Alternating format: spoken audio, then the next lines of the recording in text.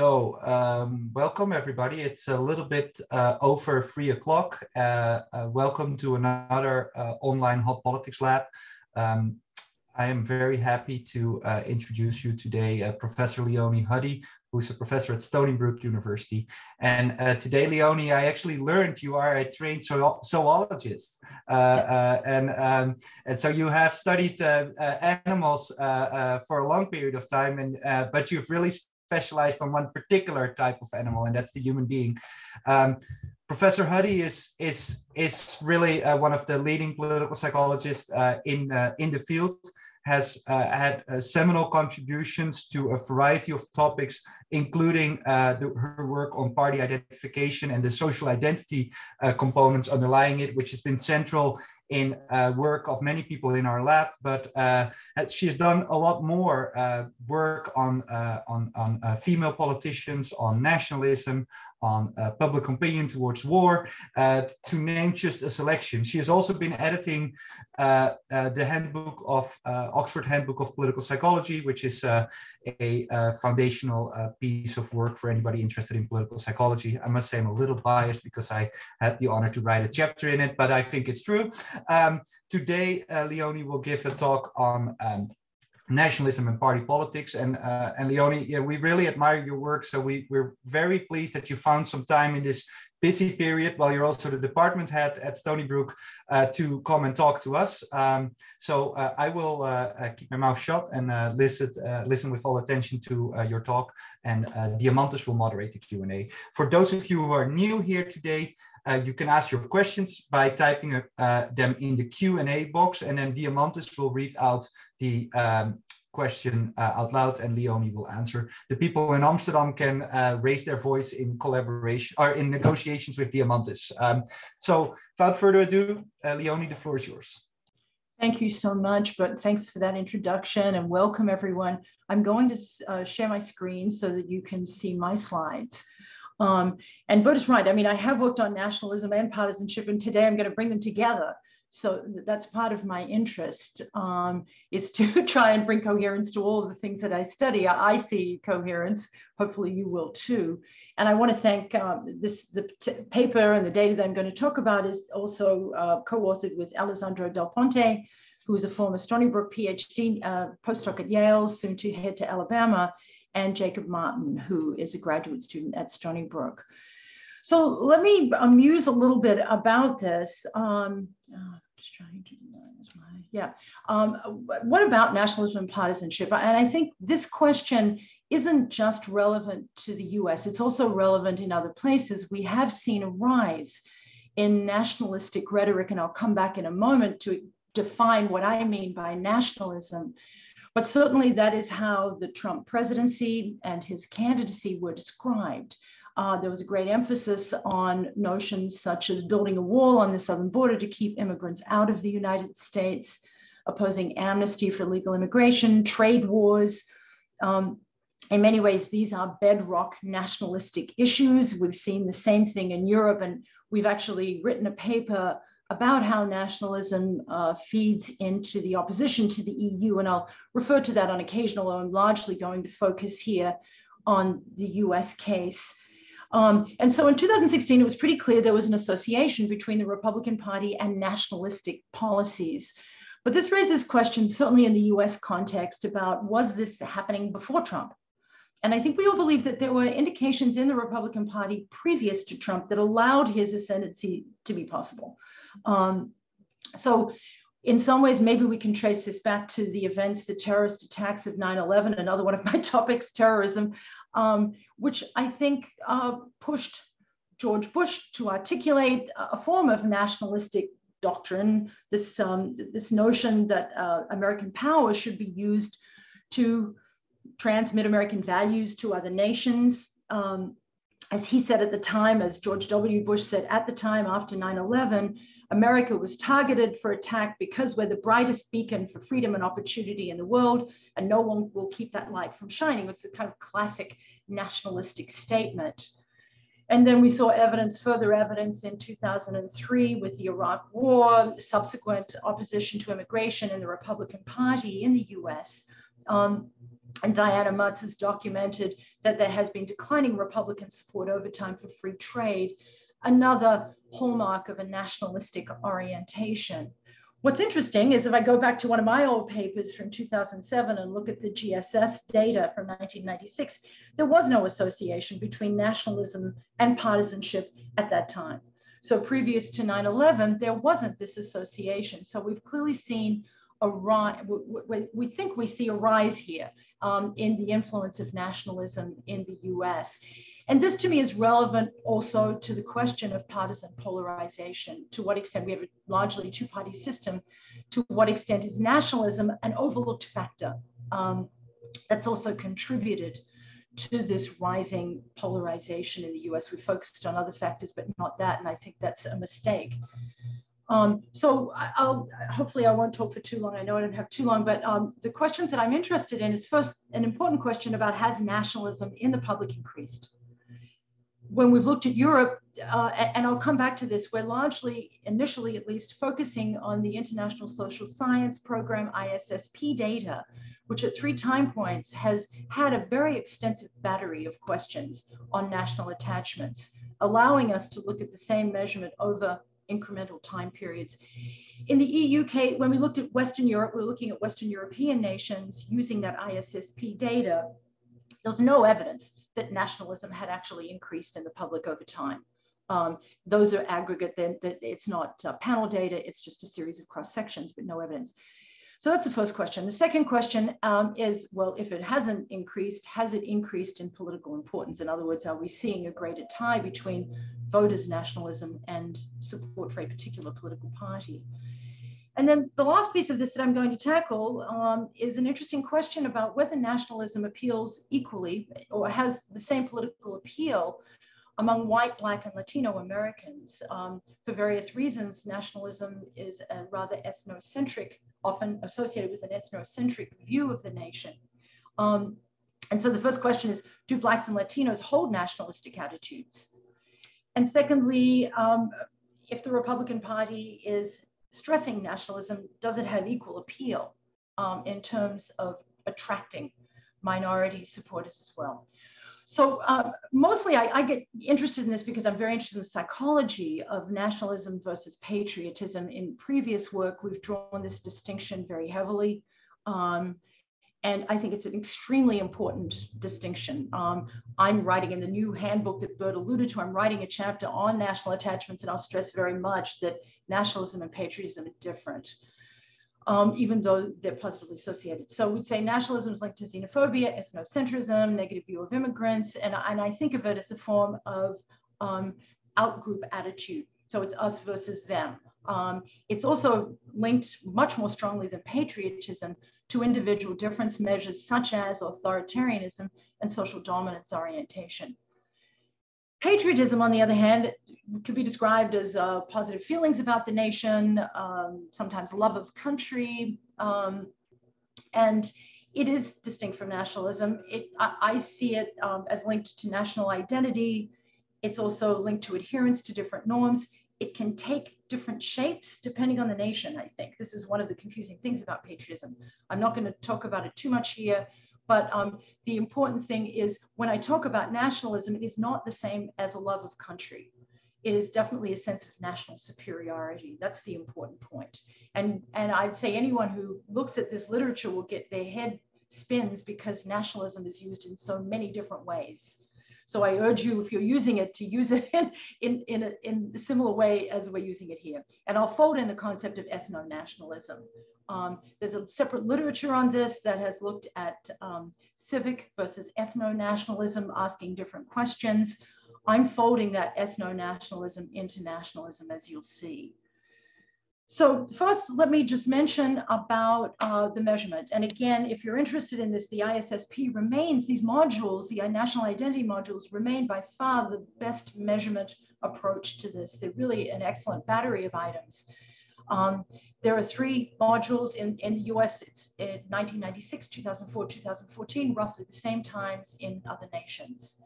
Our scale combines what we would consider to be the typical political psychology scale items, People are asked to agree or disagree with these questions. I'd rather be a citizen of this country than of any other country in the world. World will be a better place if people from other countries were more like us, and so on. But you'll also see that at the bottom here, I'm bringing in what are typically dealt with separately as sort of ethno-nationalism questions. What does it mean to truly belong to the country? Do you have to have been born there? Do you have to have lived most of your life in the country? Do you need to share ancestry? Do you need to be, in the case of the United States, Christian? In other countries, it might be the dominant religion. In this project, which is focusing on US data, but also in the European data, we've run measurement models on this. And we find that nationalism hangs together and is distinct from patriotism. I'm not showing you here questions on patriotism, they're measured differently. What I'd like you to look at is the bottom here. You can see when we create a scale, a 0 to 1 scale on nationalism, these levels don't look very different among white, Black, Latino, and other would include Asian Americans. If anything, Black Americans are slightly higher on nationalism. And again, this goes back to the notion that it's grounded to some extent in stable individual differences. That we in some of our analyses will control for patriotism too. The results I'll show you aren't different whether that's in or out here, but there is no difference. So it's hard to say that members of minority groups are any different. That is not the case for patriotism, however. Love of country does vary by minority groups.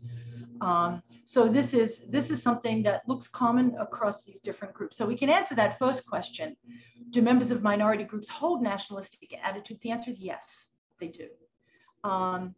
So let's move on to the political effects. And what I'm going to show you here, please look at the right y-axis, not the left one, which is the scale for the histogram, underlying histogram.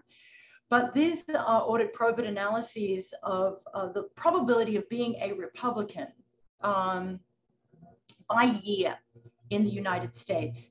The dark line, that black line, is 1996. It is slightly positive. So depending on which way we look at this, we can find no relationship or a modest relationship. But if you look at 2004 and 2014, looking at white Americans, you can see that there's a steep uptick in the link between being Republican and being highly nationalistic. So there's definitely been an increase over time. If you look at Black Americans in the second panel of this graph, of this slide, you can see that there is no relationship for Black Americans between being nationalistic and the probability of being Republican. It's either flat or slightly negative. So there is a big difference here between white and Black Americans in the relationship between being nationalistic and being Republican. So that's our first piece of evidence here, that has nationalism increased in political importance? Yes, the answer is yes. And while we can't pinpoint exactly how or why, certainly the 2004 data was collected after 9/11, when we've had an event that increased nationalistic rhetoric. Let me look at, so let's turn to a replication. So that's slight over time data to suggest this is increased. Can we see this in other data if we look, especially these differences across racial and ethnic groups? And we can turn to Latinos. I haven't shown you Latinos in that ISSP data because it wasn't measured correctly in 1996. So I've looked at it in 2004 and 2014, but we can look at it more fully here. And here we're looking at ANES data from 2016 and 20, and voter study, a longstanding panel that was started in 12, beefed up around the time of 16, and has continued through to 2020 or so. So unfortunately, we don't have as good measurement of nationalism here. So what we have in the ANES, even though I've been on the ANES board and argued mightily for more content, this is as far as I could get with it. So we have one of the sort of standard political psychology scales. It would be better if the rest of the world was more like America. And then these ethno-nationalism items about what's important to being truly American, being born, speaking English, sharing ancestry. And so those are the items we have in the ANES data in 16 and 20. The voter study is a panel. We only have these items once in 2016. It's a little more items here. There are some things about the country that make me ashamed. That's often been a negatively reverse worded item. I would rather be a citizen of this country than any other. The world would be a better place if they were more like this. And then again, the ancestry. What does it mean to be truly belong to the country, being born, living most of one's life, sharing ancestry? I want to show you again, this is just from voter study, that if you look at white, black, Hispanic, and other Americans, that nationalism again is, no lower among blacks and Hispanics than it is among white Americans. So again, that answers the question that nationalism, if we think of it as, at least to some degree, a stable individual difference, is hanging around there.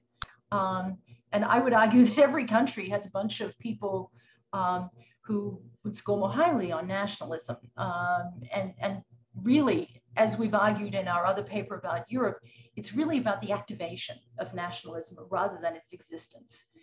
And that brings us back to political rhetoric, that you can activate these people or they can be quiescent. And perhaps things get more obvious once the parties start to polarize around something like nationalism, that you're starting to see people sorting along that basis as well. So what does it look like in the voter study and the ANES, looking just at the probability of being Republican again? And again, look at the y-axis on the right-hand side. This is just voter study 16, ANES 16. You can see the dark line here is white Americans, steep relationship. Black Americans are the blue line at the bottom, totally flat. So no relationship. And what you do see is an interesting middling relationship with being among Latinos. So for Latino Americans, there is some relationship between, if you are nationalistic, you are more drawn to the Republican Party. And if you know anything about American politics, you know that Latinos do not vote uniformly as strongly as African Americans do for the Democratic Party. In any election, 60-something% of Latinos will vote for the Democrats, but that leaves many who vote for Republicans. We had a lot of discussion about that in 2020 with what appeared to be some uptick in Latino support for the Republican Party. And so it looks, at least to some degree, that some of this is predicated on this nationalistic rhetoric, that it is attracting highly nationalistic Latinos as well. So let me then say, we have a couple of panels here, and I'm running through this quickly, but so what's what? Can we sort through this? This is not an experiment. This is looking at existing attitudes in the population by these different groups. What you can see on the left-hand side is the voter study, and this is from 2016 to 2020. It's just the 7-point partisanship scale from 20 with 16 subtracted. Now, we don't expect much change here, and keep focused on the 0 line. That would be where you just stay the same. A positive change is a shift towards the Republican Party. So you can see on average, there was a little bit of a jump up between 16 and 20, at least in voter study. That is not the case in the ANES. So go back and forth and look. Again, we've got two different styles of surveys here. We can talk about how they collect their data and why they might look different. What you can see on the other side is the 0 line. There's some decrease and some increase. So if you look at the ANES side, the black and green lines are the whites and Latinos. If you're low in nationalism, you maybe have become more Democratic.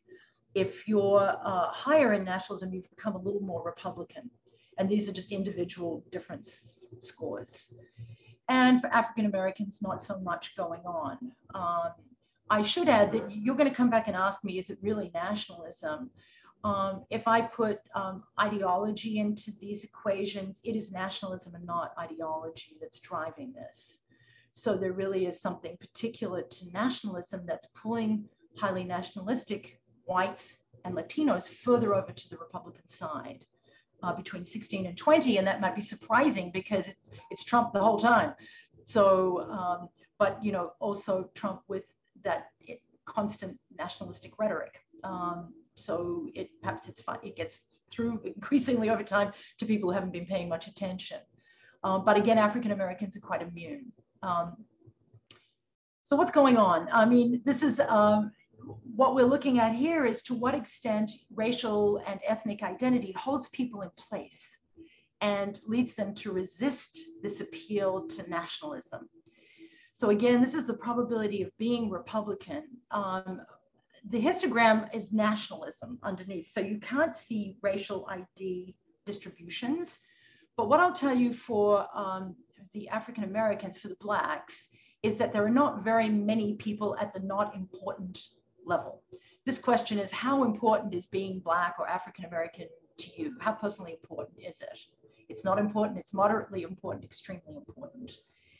And you can see on the left-hand side for Blacks, if your racial identity, which is most people, is moderately or extremely important, you are not moving in the Republican direction, no matter how nationalistic you are. So it's holding people in place. The few people, and it's about 5%, who say it's not important to them, then nationalism does play more of a role. You can see here, and this is in fact significant. These are all significant differences based on the degree of racial identity. If you look at Latinos on the other side, and again, this is voter study, you can see that if you, and for them, there's maybe 25% of people who say their racial identity is not very important to them. Nationalism is much more relevant to becoming Republican. You can see that that's a fairly steep positive slope. If you say it's extremely important being Hispanic or Latino, nothing. You know, again, nationalism is not relevant to you. So it's holding you in place as most likely a Democrat. So this is some evidence that what's going on is that these group or ethnic racial identities are preventing people from enacting this nationalism, which is there. You know, we've demonstrated it's there. It's just not being politically activated for them because they're being held in place by their racial or ethnic identity and sticking to the Democratic Party. And this is the ANES data, which looks pretty similar. This is the same thing, Blacks and Latinos in the 2016 data. So same sort of finding, it's a similar question. Racial identity is holding people in place, but if that weakens, then people are free to translate nationalism into support for the Republican Party.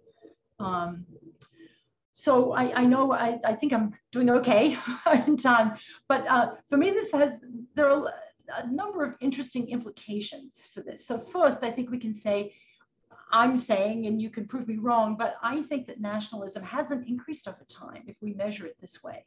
There's no evidence for that. What has changed is the political relevance to partisan politics. And this is most pronounced at the moment among white Americans. Black and Latino Americans are nationalistic, and I haven't shown you this, but nationalism in other work that we've published, nationalism has the same kind of other consequences for Blacks and Latinos. It drives anti-immigration policy. It drives, to some extent, maybe more weakly, opposition to free trade. So it's not like it doesn't mean the same thing, it does. But these ethnic and racial identity prevent Blacks and Latinos from translating this into partisanship to the extent to which they identify with their group. So this raises some interesting questions. Is it possible for the Republican Party, I'm not advocating for the Republican Party to do this, but it seems to me they could see the same kind of data. Is it possible for them to attract Black and Latino nationalists? Trump would occasionally try. He would appeal to Black Americans by saying, what's the Democratic Party ever done for you? He didn't really try so hard with Latinos, who he called rapists and criminals, but he did make some overtures to Black Americans. And some people thought there might have been a little bit of an effect among some. Is it possible, for example, for not only the Republican Party, but a European party to support Blacks and Latinos and other minority groups by saying, well, you're here and you're great, and we're looking after you, but we're not letting any others coming in, and we are going to crush other nations or whatever it is. So can you actually develop such an ideology that it is really nefarious? But you can imagine a political party thinking, if they were smart, they'd be thinking, okay, how do I do this? How do I peel this off so that we have this highly nationalistic but more inclusive internally kind of ideology. I don't even know if that's possible. We can argue about the nature of nationalism and whether that's even possible. And that leads me to that last question about, is there some inherent tension between nationalism and domestic ethnic and racial inclusion?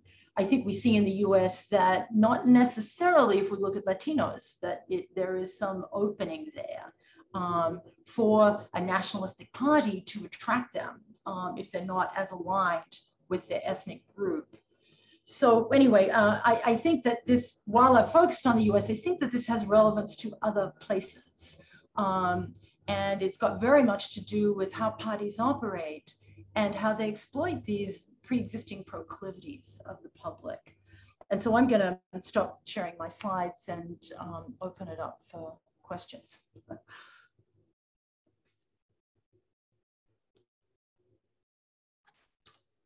Thank you, Professor Huddy. This was a very, very interesting presentation with a lot of data that comes back from 2016 and over. So thank you very much. This is very enlightening. So I'd like to give the floor to questions that might exist here in our panel in Amsterdam, or like from participants who follow this virtually. But before doing so, perhaps I can already start by asking a small clarification question. So you started your talk by saying that this sort of terrorism rhetoric is what's been pushing leaders towards more nationalistic values and political rhetoric in principle. Was that correct? And do you think that this example represents like a more global sort of tendency or phenomena, or is it just like bind to U.S. politics? I mean, this is a supposition. Obviously, I can't demonstrate that these events, 9/11, but we certainly saw a rise in reaction to that. I think it fueled concerns about Muslim migration, even to the U.S., which hasn't been a major issue, but that also became more paramount in discussions of immigration. And I think if we look to Europe, it may be even more intense. In Europe, this tight association between immigration and terrorism. In the US, it's a bit more of a mixed bag. I think Trump tried by calling Latinos criminals. It was sort of like because that's a much more visible ethnic migrant group to the US, he tried to bring in violence and criminality. So it's probably a little more, it's always a little more complex than that. But I do think my view on this is that politicians exploit these situations and that there, may be underlying agendas that they can then pursue, that these events provide opportunities to try out different kinds of rhetoric to see what has traction. And it's not always clear that this would have had the same traction in the past. There may be a time, and I think we've speculated endlessly about populism and right-wing political parties, but what exactly is it that allows these parties to emerge? So if someone can resolve that definitively, that would be great. But I think it's a tough question. I mean, it is a tough question. And I don't think that, again, my view is it's not the public that's changing so much. Given our views of political psychology, it's not so much that they're changing, is that, parties can peel them off in different ways, sort them out in different ways by developing different lines of rhetoric. All right, thank you. Yes, Christian has a question here. Thank you a lot for the presentation. It was super interesting. I was wondering, did you have a look at what's the role of economic background here? When it comes to can you speak up a little bit? I'm going to try and put my speaker up even more. Someone's doing this is the time when all our leaves are getting blown outside. So this is happens to be the day when the guy is there with the leaf blower. So shout. No problem. Do you have any idea what's the role of economic background here, especially how economic background might relate to racial identity and yeah, that differs? Okay, so yeah, no, I mean, so if we step back from nationalism and look, I was saying that it has a sort of individual difference basis, but there's also an education link to nationalism. So less educated people, I mean, and that's probably more important. I'm just going to look here at what I've got, but I think that's a little more important even than economics. We have looked at, I have a book chapter, so I'm just looking now. income and education, but education, I think, has the bigger effect. So less wealthy people are also likely to be nationalistic. Now, these attitudes, okay, so we've looked endlessly at things like immigration policy in the US and immigration attitudes. To what extent is it economic? And we can never find it. I think research has been done elsewhere on this. We've looked obsessively. The only time that people can find is when it's a very, very specific type of immigrant that will specifically affect your type of a job. So it's less clear that it's purely economic in nature. I think, the effects I'm looking now, let's see, authoritarianism probably has a bigger effect on this than economics. I'm looking back I have this book chapter, I'm looking at my table. Yeah, it looks like it. So, and that's not just in our data. That I was mentioning the Osborne-Sibley paper. It's a political psychology paper where they looked at this in New Zealand. And these trends are remarkably similar in different countries.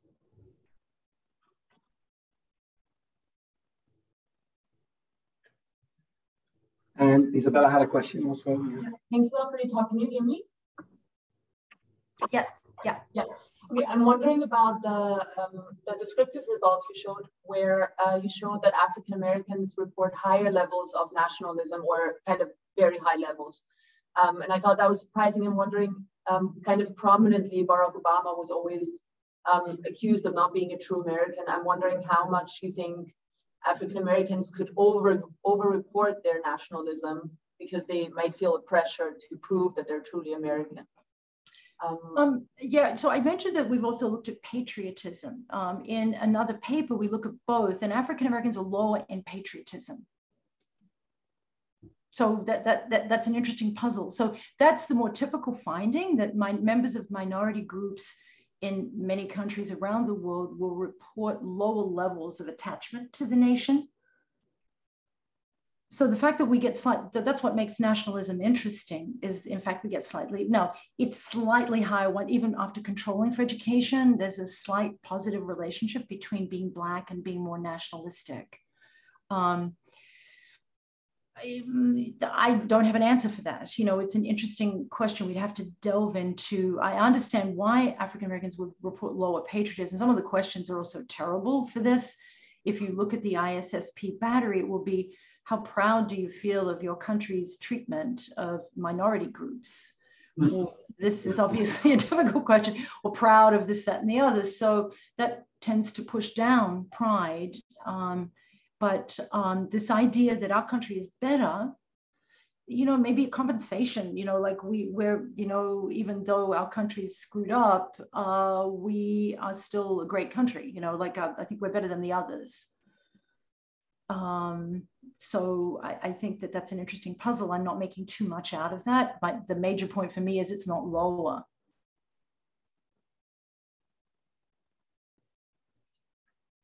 There are other questions. Heis has a question. Yes. Hi, Leonie. Thanks for your talk. I was wondering, quite often people make distinctions between civic and ethnic nationalism. Is that something you're looking at as well? This is my complaint about the literature. So I'm going to enter into a diatribe here about how we've had these two literatures that have gone off in different directions. And so we've been doing these measurement models that ISSP battery has both sets of items in it. So if you look at it, they're also in there. This is what does it make to be a truly good blank? A truly good American. Is that someone who's born in the country? These are asked in many countries. When we look at it in our measurement model, it loads with all the nationalism items. Really, it's a tight structure. I mean, I know these develop differently. These concepts of civic versus ethno-national were really developed for different nations, right? It was a way to try and describe different cultures, different political ideologies, different histories. But in truth, they've been used internally, right, to try and sort people out. And I think, civic I call it civic patriotism. Okay, so civic patriotism to one side, but these other items on ethno-nationalism are just nationalism by another word. We can debate what we should be calling it. So I know Jack Citron, who's a friend of mine, will kill me because he really strongly believes that this is an independent line of research, but I have to differ. The measurement stuff is pretty clear. And I should add that we've also looked at the invariance of the structure of patriotism, nationalism, which is invariant across our racial and ethnic groups. So we've looked at that in a measurement model context. So it's not like it doesn't go together differently for different groups either. So if you have some of your friends who are studying this, let's try to bring them together. I know they'll never listen to us. They'll never listen to us. The comparative politics are like, oh no, this is totally different.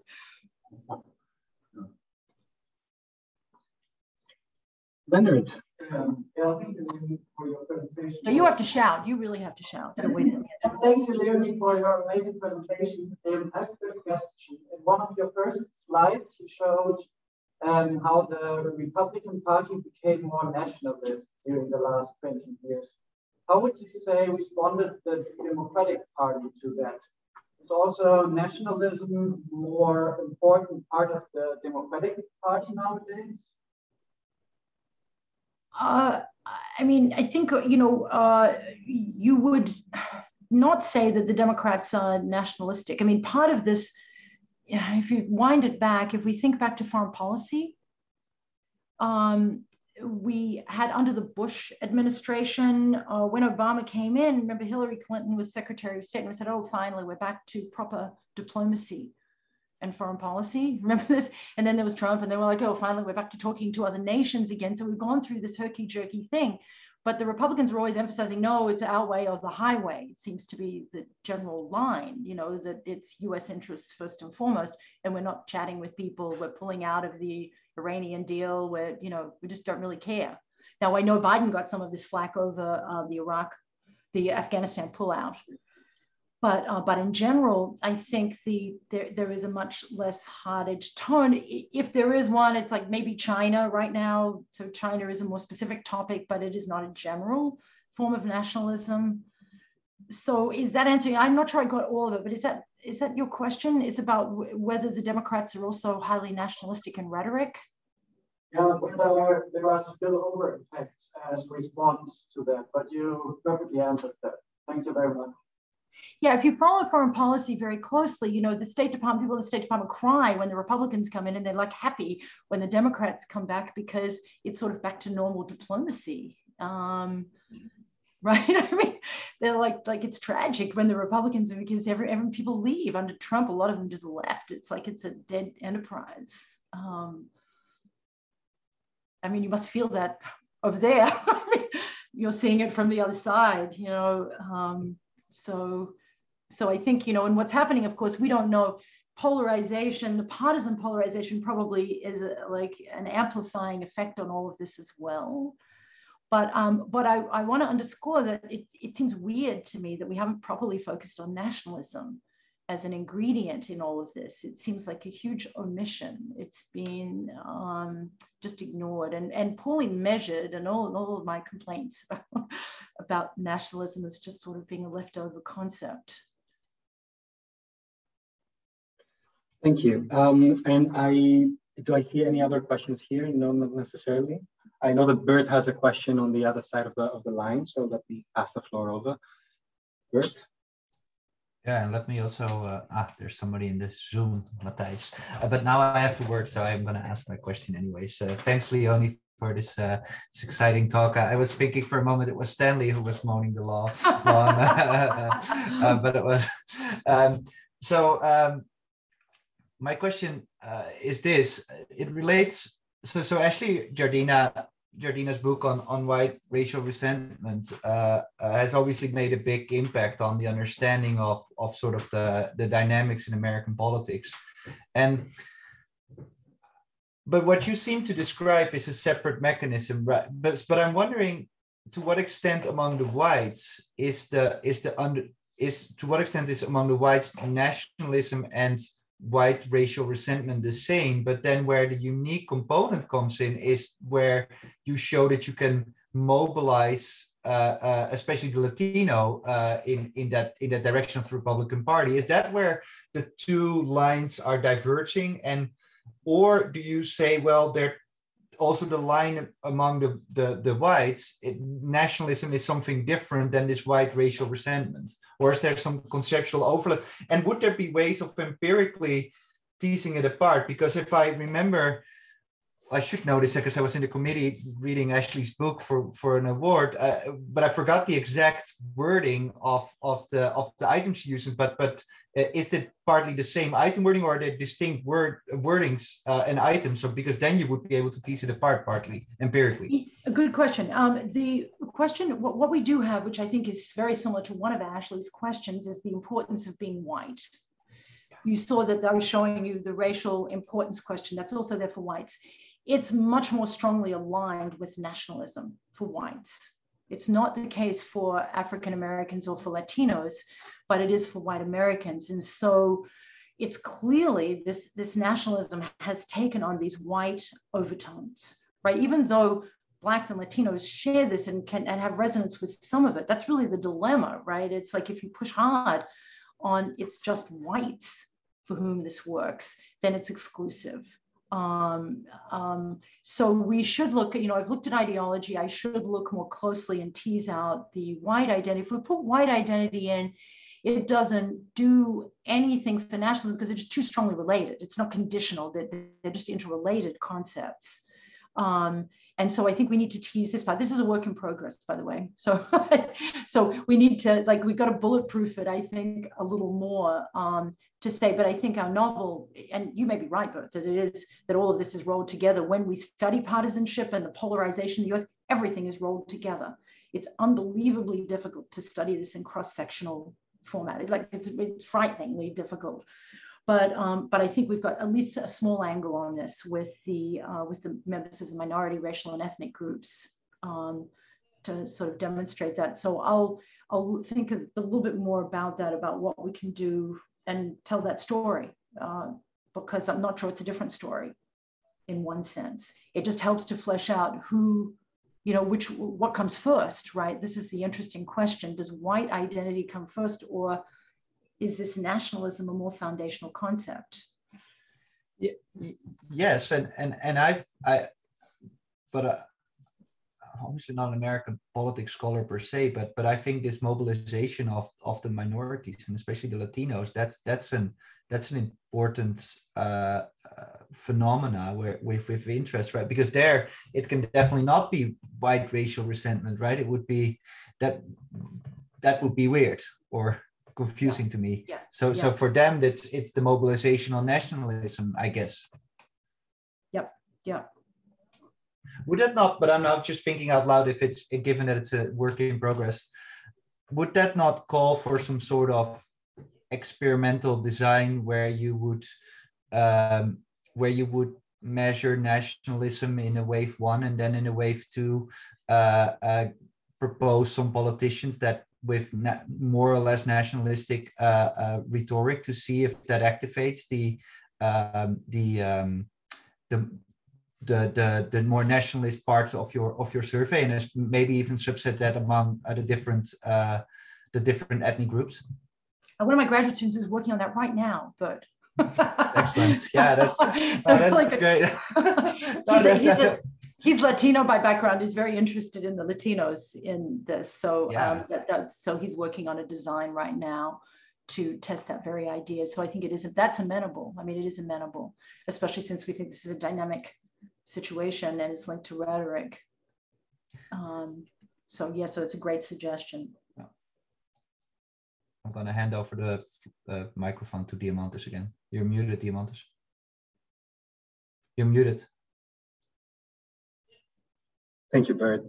Since we have little time left and 2 more questions, it's nice to also hear what Professor Huddy has to tell us about that. So there's a short question by Tobias Rohrbach, who is asking about intersections between the multiple social categories that you might see in the data. For example, the role of gender or ethnicity, race. That's an interesting question. So what we would find is in the data we've looked at in the US, women are slightly more nationalistic and less patriotic for whatever reason. But my experience in trying to, let's say, break out our racial groups further, if it's a question about intersectionality between gender and race, is that we often don't find anything. If I look at race and I look at gender, they're often independent effects. Now it becomes difficult to fully divide up in these samples. We don't have a lot of Black or Latino participants in these surveys.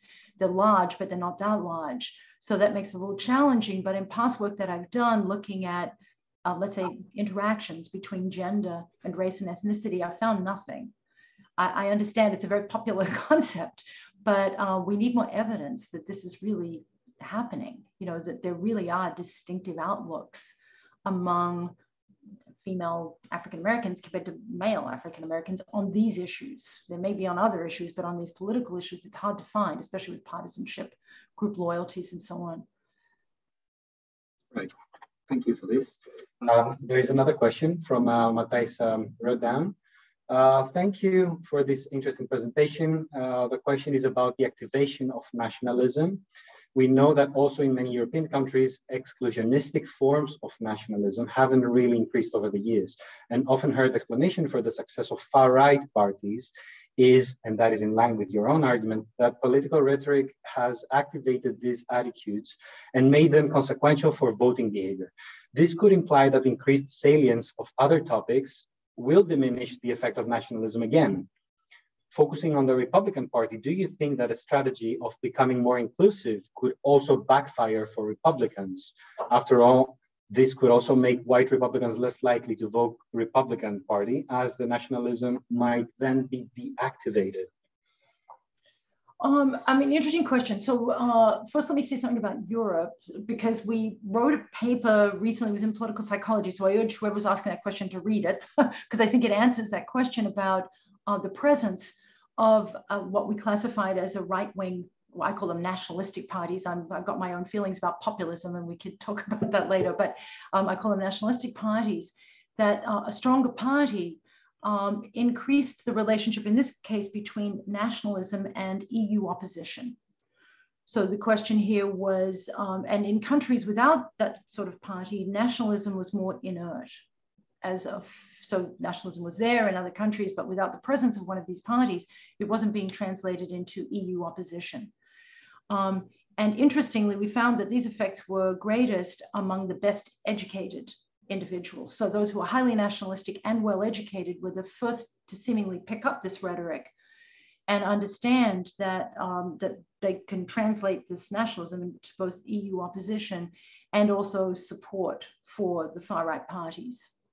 So there's clearly, we have some evidence there that the presence of the parties and their popularity enhanced these effects. To go back to the US, what's the strategy in the US? I mean, right now, the Republican Party, if you observe the country, is doing everything it can to try and win elections by cooking the books, if you will. They are facing a changing electorate. Now, if you look at what I just presented and you're Republican, you'd say, well, maybe there's some hope there to attract Latino supporters, and I don't need to do a whole lot. But if you look at the demographics, the country is becoming increasingly diverse, which is, I think, why you're seeing so much effort placed into restricting voter rights and so on to try and prevent people from voting. So the Republicans face a challenge. Now, yes, if they became more inclusive, what might happen? They're going at some point to have to appeal to Black and Latino voters. I mean, it's just an impossibility. You cannot win if you keep looking at these demographics. You can't win. But maybe this kind of angle that we're looking at here, this nationalistic angle, could work if you soft pedal a little bit of it, do something on immigration for the people who are already in the US. Do it, maybe keep the rhetoric high and the actions less visible, so that you're speaking to segmented aspects of your population. What you have right now is a lock. The Republicans have a lock on basically white Christian evangelicals. they're not going anywhere, and they're really very, very devoted voters. So they're holding the party together. If you look at what's happening now, as we discussed, the abortion case in the Supreme Court in the US is exactly their cup of tea. That's what they're looking for. And so, you know, the party can work on multiple fronts. So I think, you know, you wouldn't just go wholesale, become a Democratic Party, but there may be nefarious strategies that you can employ to signal to one group separately from another. So I don't know if that answers the question. I'm not trying to shape the Republican Party, but I do think it's healthier for democracy to have, you know, two viable parties, you know, that can actually, you know, trade voters and so on. So. Thank you. And there's a last question before time runs out, and I'll have to pass the floor to Bert. It comes from Sana van Oosten. In her research, she finds a lot of evidence for civilizationism, which is a specific form of nationalism in which people argue their civilization is better because of being in favor of issues such as free speech, democracy, homosexuality, and gender equality. Do you see any tendencies towards this in your research? That's not the nature that the direction that nationalism has taken in the US, but you can imagine that someone who is highly nationalistic on the left could go for something like this, right? I mean, it is possible. What we're seeing in the US is nationalism being pulled to the right. But what I was saying back in the 90s, there wasn't so much of a relationship. So at that point, it was up for grabs to some extent. You know, I could be a left-wing politician and decide to develop an anti-immigration, anti-free trade, protect the population sort of argument, and that could be folded into that. You know, you can see that the questions themselves are pretty agnostic as to direction. It's just my country's better, you know, we're a superior group of people. So I think, you know, it is possible to poach it on the left or right. It just, you know, we just happen to be in a moment where everyone's being pulled to the right. All right, thank you. Thanks a lot, Professor Huddy. The time is 5 to 4, and that means I'll have to pass the floor to Bert for some last minute announcements. Yeah, and Leonie, I'm going to ask you one generic question. We have a lot of young people in our lab and also in listening in. If you would give them one advice as somebody with an overview of the field, like one career advice, like what should they be thinking about, or what is a good thing to do, or something they should definitely not do? It's a very general question, but I was question. No, but I know you've been known to mentor a lot of people in the field for many years. So I was just curious about what are some of the best advice if you want to succeed as a political psychologist. You know, and in my advice is maybe not the right advice, maybe it's old-fashioned advice, but I always say people should be really interested in what you're doing. Like, you should be very interested. You should read about it. You should think about it. You should, I would say traveling is very helpful. Go exploring, think about the world. And that's it. You know I get, you maybe not the same in Netherlands, but in the US, I get this very professional advice. Like, do this and do that and do something else, and that's how you're going to succeed. But if you don't love what you're doing and you don't find it interesting, forget it. Go do something else. So that's what I always say. And I mean, it's, you know, find interesting topics. If you're bored by them, so will everyone else be when you write about them. Right? I mean, that's it. You know, like, if you're bored by it, like, how can you possibly transmit interest and enthusiasm? So, I mean, the world, we live in a fascinating, you know, as much as it's a crazy, strange world, it's a very fascinating world. And humans are really complicated animals. But was alluding to animals, but humans are far more difficult to study than other animals. I don't know why I ended up in this direction and not that one, but anyway, it's been an interesting career. Leonie, thank you very much for this fascinating talk and also this last bit of career advice. I'm gonna use the last minute to announce that next week is our last meeting of the year. We have Frederik Hopp, who will be defending his PhD the evening before he gives the talk in the Hot Politics Lab. And just mind you, he will defend his PhD at University of California, Santa Barbara, while he's in Amsterdam. So that will be a big time difference for him. But he will join us on Friday to talk about some of his political neuroscience work. And Gijs and I have been putting together the program for the Spring Speaker Series, and just a couple of names that we are excited about to announce is that Dana Young from the University of Delaware will speak, Nathalie Giger from the University of Geneva, Christoph van Eck, who we just hired at the Amsterdam School of Communication Research on climate change, Josh Kalla from Yale will give a talk, Arvid Kappas from the University of Bremen. So a bunch of exciting speakers from various fields with various methods, and we'll be filling up our list in the coming days. So we hope to see some of you as long as it can last in Amsterdam, and otherwise virtually in the Zoom environment. But thanks a lot again, Leonie. I believe you still had 50 minutes of time for some informal mentoring, and wish all of you a happy Sinterklaas weekend, because that's what we do in our ceremony. Sinterklaas is sort of our nationalist tradition, right? So enjoy that, and I'll see you all next week again. And thanks to everyone. Thank you. Great.